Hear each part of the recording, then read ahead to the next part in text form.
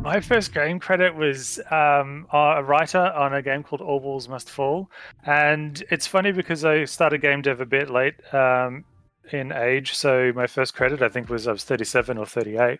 It's never too late to start game dev, but I am a bit older in the industry to get a first credit at that age. And even though I've done a lot of creative stuff before, it really meant something. It felt like I was a real writer for the first time in a more public kind of sense. I've done a fair bit of writing through my career, but most of it's been hidden or for different kind of projects. This was the first time that my name was really out there on a game, on some writing that I was really proud of.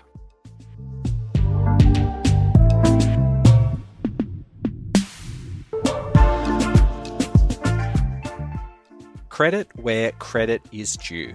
Hi, my name's Gianni and I'm the executive producer of Sifter. And you probably know that because I tell you every time you listen to one of our podcasts.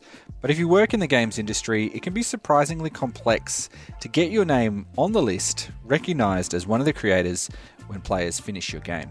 Project-based work and short contracts, as well as inconsistent recognition, makes it tricky when game developers are trying to prove their efforts and move on to their next gig. It's something that Alexander Swords, one of the members of the Games Credit Special Interest Group as part of the International Game Developers Association, or IGDA, wants to change. This group is pushing to standardise credits in the games industry and build a framework that anyone could use that's similar to how it works in other creative industries such as film and TV. But at the moment, it's a bit of a mess. Here's Alexander.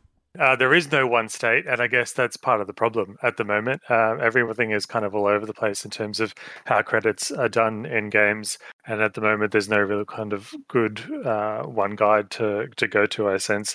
We're a little bit behind the eight ball, say, compared to film and television, who've had standards for many, many years on how things should be done. Of course, there's a lot of moving parts and a lot of important things that need to be considered with credits. So that's, I think, part of the reason why we've got so many people doing different things depending on what's important to them. For people who may not be familiar, why is a credit so important for people who are working in creative fields?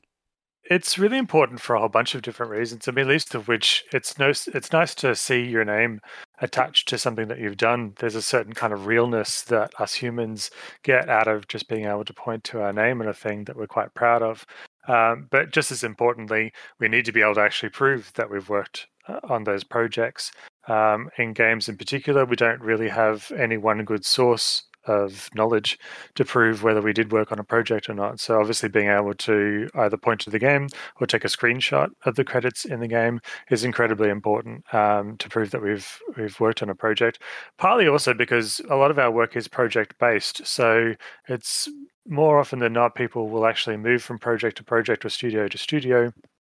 And obviously, if they move to a new studio, that new studio won't necessarily know what games have been worked on. So obviously, credits are a vital part of them understanding what project you've worked on and what your role was in that. And then, of course, we'd all like to be headhunted. So if our work is exceptional and someone does want to find us, it's incredibly useful, obviously, for them to be able to see our name at the end of the game, or preferably anytime they go into a menu, and be able to find out who we are and then have a chat to us about what we might want to do next. How has the credit system been won in other industries like film and TV? What was the impetus between that becoming more of a solidified, understood, contractual sometimes situation in film and TV? Well, I mean, yeah, it's been sometimes hard fought, but it's always been the workers standing up for their rights. In many of those cases, film and television have strong guilds and strong unions, and so their credit discussion has been taken up by that group kind of discussion. I'm not sure that we necessarily need to rely on big groups like that. I'm certainly seeing a lot of studios definitely want to try and do the right thing. So I think the first step forward is actually just coming up with a version of a standardized way of crediting, and then see how far we can go with that, and then everyone involved can then kind of move on that past that in whichever way that they feel like is best. I just always strongly encourage anyone who's working in games or film or television to get their credit specified in their contract. That's one way that they should at least be starting the conversation. And even if they're not comfortable doing it in the contract, then at least, when you're coming on board to a new job, credit should be part of the same conversation you'd have with your job title. A lot of these things, as you said, have been won through guilds and through trade unions as well. The games industry doesn't have the same trade unionism as it does the film and TV industry. Could this be something that could be applied to games if it's organised in a collective bargaining sort of sense?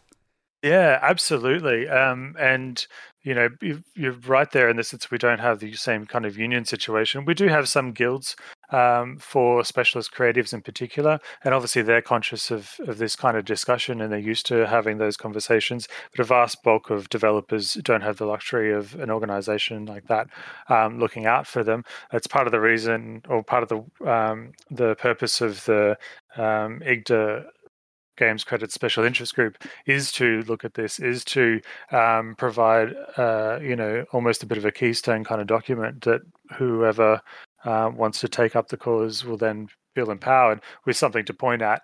I've done a lot of the bureaucratic stuff often enough to know that the pen can be mightier than the sword, and sometimes just a little bit of information goes a long way. So we're hoping to eventually empower people with that sort of information. What do you want game developers and players of games to do? Yeah, we've got a bit of a call to arms on Monday, just using the hashtag #MyFirstGameCredit, just to get some real positive stories about exactly, I guess, how this interview started. What do games credits mean to different people for different reasons? We were lucky enough to have a roundtable at GDC this year, and we got to hear some really great stories about the different ways and reasons why people really felt valued in seeing their names and credits. So we really just want people to if you're on Twitter, go to Twitter. If you're a game developer and you have a first credit story, please share it using the hashtag #MyFirstGameCredit. And if you're a fan of games and game development, then show your developers a bit of love, especially the ones are making the games that you really enjoy playing. Give it a bit of a like, give it a retweet. Tell them you like to hear that kind of story, because I think the best thing for everyone, developers and gamers themselves, is for the whole thing to be demystified a bit more, because we are all just humans, and we do just want a little bit of recognition.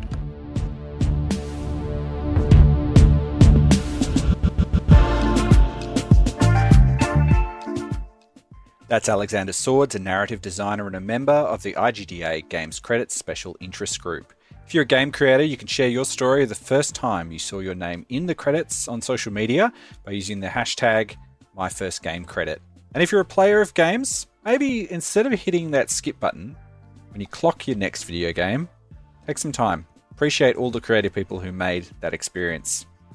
And now, here are some credits. Sifter is produced by Nicholas Kennedy, Kyle Paletto, Fiona Bartholomaeus, Daniel Ang and Adam Christou. Mitch Lowe is our senior producer, and my name is Gianni Di Giovanni, and I am the executive producer. This song you're listening to now is Bonfire by Anne Joan. Thanks to Omni Studio for their support of Sifter, and until next time, have fun.